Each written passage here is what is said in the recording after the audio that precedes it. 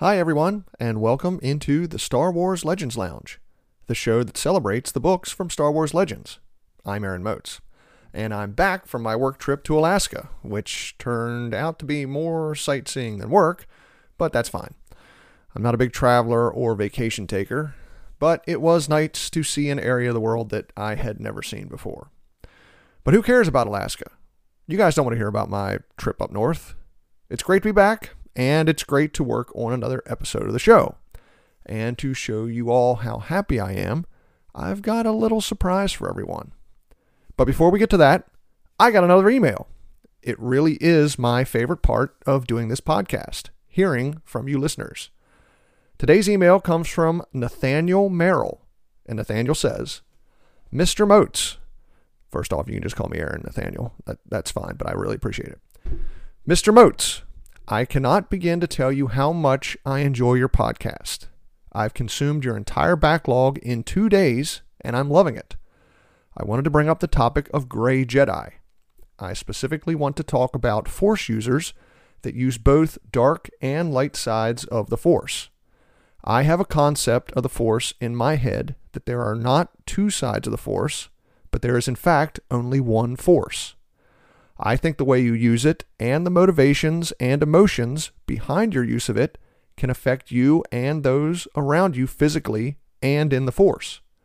I would love to see the Sith and Jedi ultimately become one discipline of Grey Jedi and find out that this middle way, as the Bendu likes to call it, was the true way to bring about balance to the Force and the galaxy.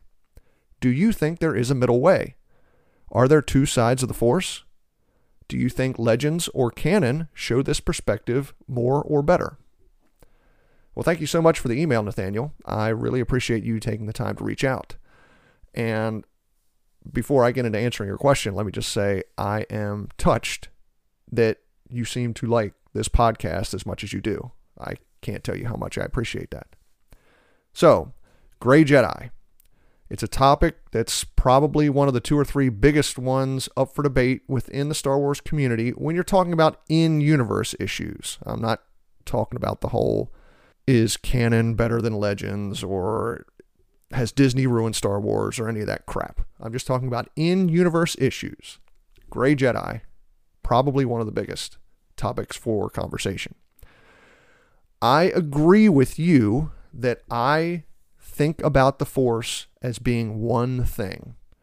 As Yoda says in The Empire Strikes Back, the Force is an energy field that surrounds and binds everything created by life itself. In my opinion, it's the way you use it that determines the light and dark aspects of it. Now, when I was younger, my headcanon was that Grey Jedi should exist, that there should be beings that can utilize both aspects of the Force. But my opinion on Grey Jedi has changed, and it changed after hearing George Lucas explaining how he conceived of the Force. I know George has been a little inconsistent with some of the stuff in the Star Wars saga, but he's been really consistent about how he conceived about the Force. And the best video of George explaining this is probably the one of Lucas speaking to the Clone Wars writers' room back in 2006 or 7. It's about a 5-minute video. You can find it on YouTube if you haven't seen it. In short, George says that the light and dark sides of the Force represent selfless versus selfish. And once you start thinking and acting in a selfish way, you need to continue that in order to achieve those same feelings. Meaning, once you start using the dark side, you can't just pick and choose when you want to use it.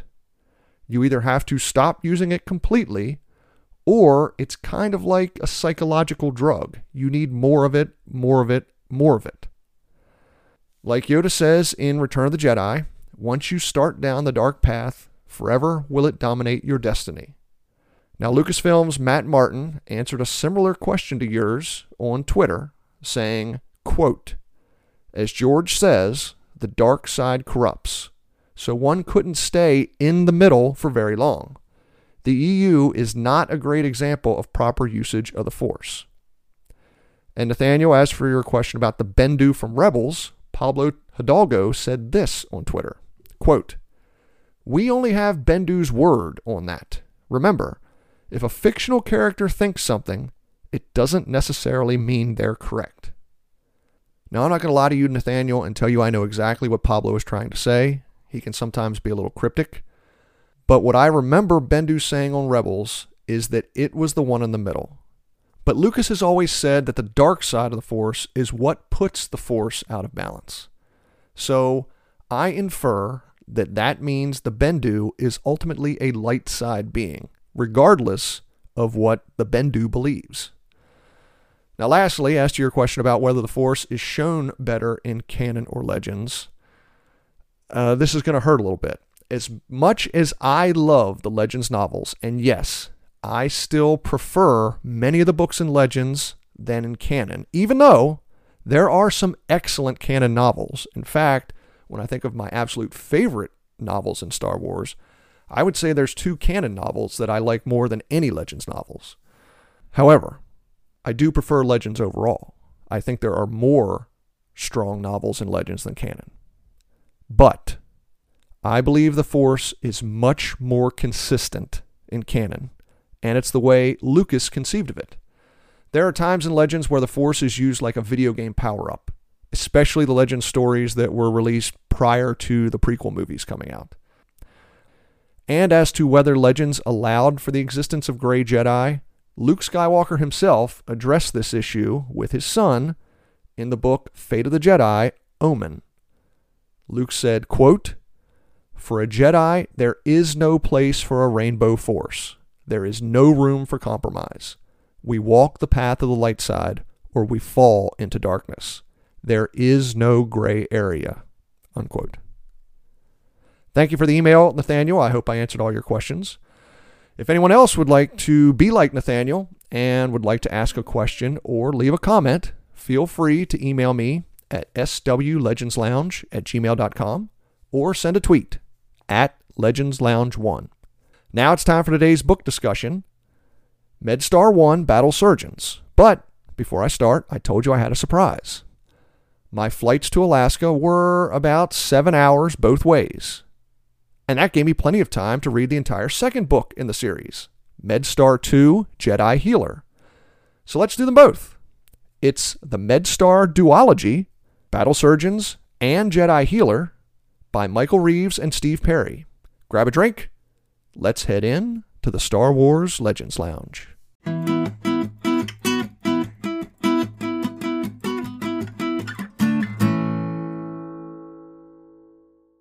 The MedStar Duology follows the story of the plucky characters working at Rimsu 7 on the planet Drungar, a swampy, humid jungle planet that's home to a rare plant called Bota. Bota can be used many different ways depending on the species.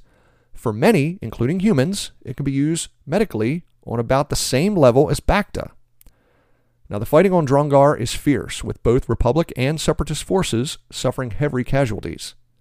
Rimsu 7 is one of several mobile Republic medical facilities where surgeons Joss Vondar, Zan Yant, and head nurse Tolk Latren treat the wounded. The Jedi send Padawan Barriss Offee to the Rimsu to assist the staff using her Jedi healing techniques. They're joined by Celestin War correspondent Den Dur and protocol droid I-5YQ. Republic forces are led by Admiral Tarnis Blade, a Sakayan who has grown resentful of the Republic over what he considers an insulting post on a MedStar ship over a backwater planet. Admiral Blade sets up a deal with a Hutt named Philba, the quartermaster at Rimsu 7, and a Black Sun operative.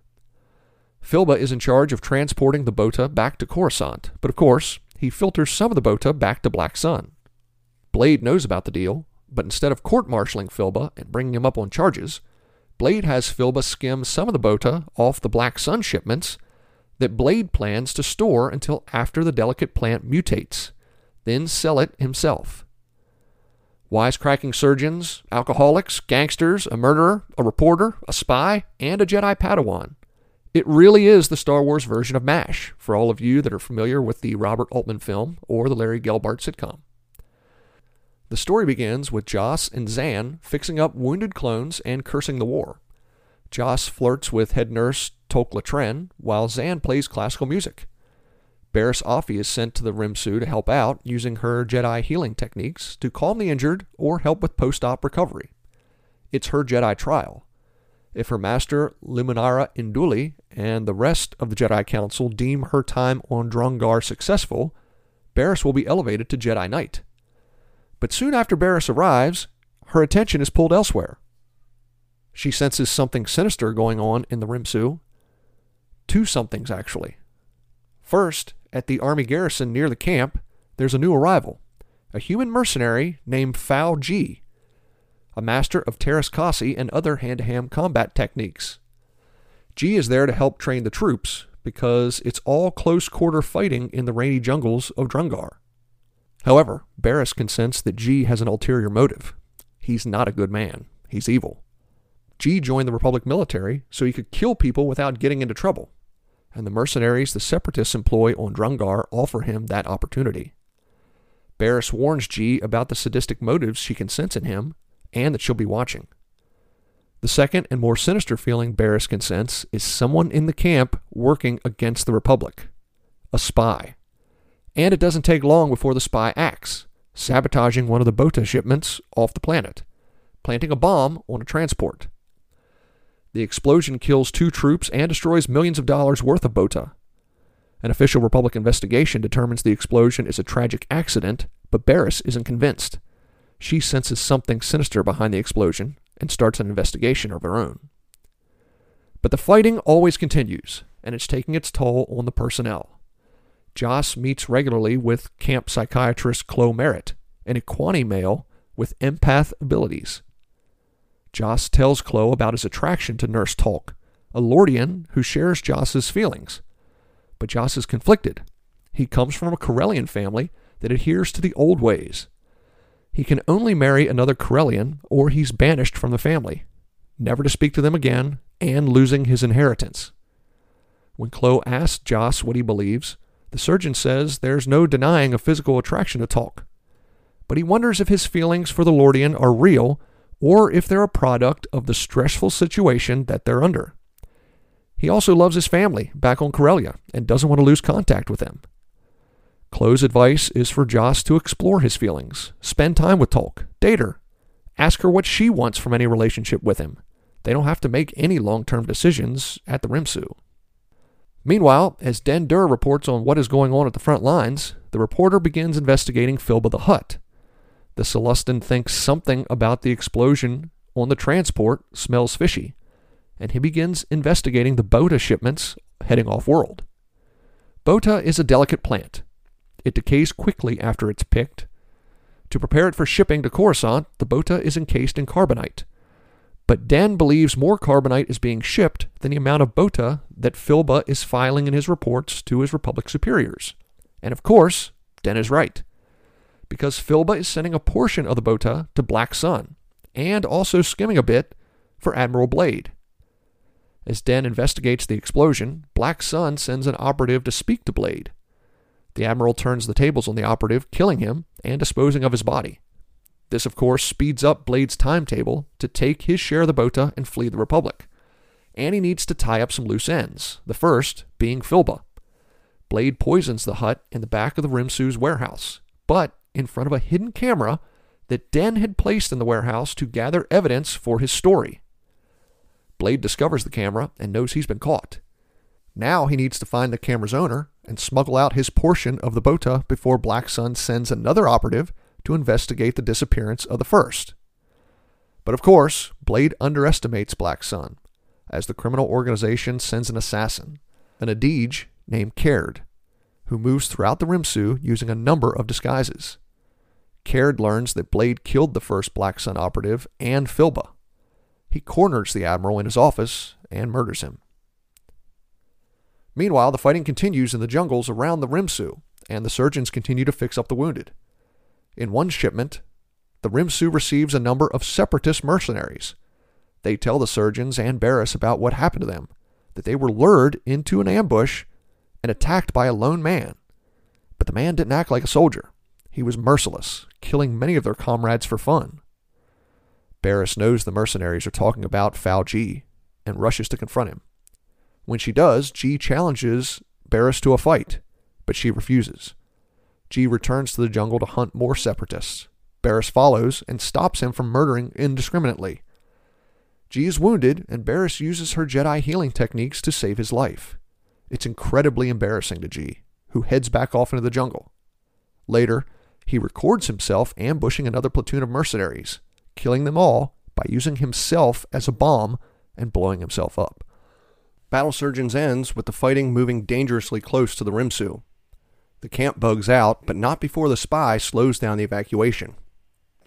In the turmoil, Zan, Joss's best friend and fellow surgeon, is killed. Zan's death plunges Joss into a deep depression, but eventually the Rimsu relocates about 20 kilometers away from the fighting and safely behind Republic lines. Jedi Healer begins about a week after Battle Surgeons ends, and there's a new surgeon in the Rimsu, a young genius named Cornel Uli Davini. Uli is a crack surgeon, but he's never been involved with the types of procedures that take place behind the front lines: amputating limbs, replacing organs, digging out shrapnel, and sewing up wounds under fire. Uli is welcomed into the small group and quickly develops a crush on Barriss Offee. The Padawan finds the young surgeon attractive as well, but she rejects his affections, deciding to continue following the tenets of the Jedi Order. Now, the MedStar ship that orbits Drungar is on high alert. Their admiral has been killed, and a new admiral has been assigned. The new admiral is Joss's uncle, the only member of the Vondar family that married an Exter, a person from outside the Corellian system. His uncle was banished from the family for his decision and had no communication with his home in over 30 years. The admiral orders Talk up to the MedStar to talk about Joss and her and about the decision he's going to need to make about their relationship. Soon after her arrival on the MedStar, there's an explosion in one of the hangar bays. Talk and Joss's uncle are unharmed, but more than 20 crew members are killed in the blast. An investigation finds the remains of a bomb. It's sabotage. The spy has struck again. Meanwhile, Joss becomes more and more disillusioned with the war and working on the wounded clones. In his frustration, he starts secretly using the Bota on the clones. It works miraculously, and Barriss decides to use it on a post-op patient who is suffering. However, the injector slips from her hand, and she accidentally injects herself. The effects are amazing. The Bota gives Barriss seemingly unlimited access to the Force and to power. Barriss knows she can use that power to not only stop the fighting here on Drungar, but to bring an end to the war itself. The power is tempting, and Barriss is tempted. But she hears the voice of her master, Luminara, telling her not to be seduced by the power. It's a lie. Finally, Barriss does turn away and awakes as if coming out of a trance, sweating and exhausted. Joss continues to use his secret stash of Bota on healing patients. But something is changing. It's not as effective as it was weeks ago. It turns out the Bota plant is mutating, becoming less and less potent. Soon, it'll be nothing more than a useless weed. The spy learns what is happening to the Bota and informs his separatist handlers. This leads the separatists to launch a huge offensive to try and gather as much of the remaining effective Bota as they can before the full mutation. As the fighting commences, the Rimsu begins preparing to bug out yet again. As the camp packs up, Barriss realizes something. She confronts Nurse Talk and looks into her mind. Joss intervenes, demanding to know what Barriss is doing. Barriss tells him she's looking for the spy in the camp responsible for the bombing of the MedStar and the Bota transport earlier. But it's not Talk, Barriss says. Her mind is clear. Then it dawns on everyone. There were 2 members of the camp that had traveled up to the MedStar before the bombing. Nurse Talk and Chloe Merritt, the camp psychiatrist. Josh takes a weapon off of one of the wounded clones and rushes to Chloe's bunk. He finds the Aquani packing up. When Joss tells Chloe he knows that the Aquani is a separatist spy, Chloe admits it. The Republic destroyed his planet at the beginning of the war, testing a new weapon, accidentally creating a solar flare that reached out so far in the Equanus system that it roasted the planet. Clo was one of less than 1,000 Equani who was off-world when the disaster happened, and he vowed revenge against the Republic. Joss is stunned by Clo's tale, but says he cannot leave. The Equani must stand trial for being a spy. The standoff comes to an end when the Separatist offensive advances beyond the security shield surrounding the camp. In the confusion, Clo tries to flee, but Joss fires, killing him. The story ends after the end of the battle. The last of the effective Bota has been harvested by the Republic and Separatist forces. The rest has completely mutated. It's now useless. Joss, Tolk, Den, Uli, Barriss, and I-5 say their goodbyes. Joss and Tolk are headed to Corellia to tell Joss's family that they're in love and plan to marry, regardless of tradition. Den and I-5 are headed to Coruscant. Barriss is too, but she's heading back to the Jedi Temple, succeeding in her trial. Now, a full-fledged Jedi Knight. Time for a break. When we return, I'll talk about the pros and cons of these two books, The MedStar Duology by Michael Reeves and Steve Perry. I'm Aaron Moats. You're listening to the Star Wars Legends Lounge.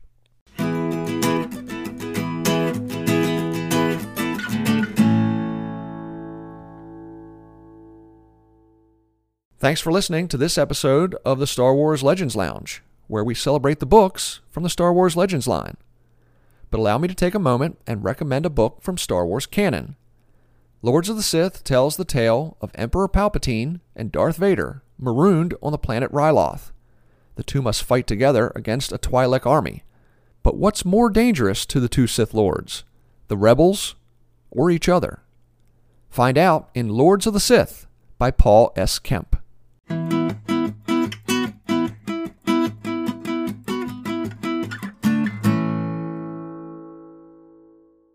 Welcome back to the Star Wars Legends Lounge, the show that celebrates the books from Star Wars Legends. The good ones and the bad ones. I'm Aaron Moats, and today I'm talking about the MedStar Duology by Michael Reeves and Steve Perry, Battle Surgeons and Jedi Healer, starring everyone's fourth favorite Padawan from the Clone Wars era, Barriss Offee. Now, when I said the MedStar Duology was MASH in Star Wars, I wasn't kidding. Even the authors have said that there are aspects of MASH that they used for these two books.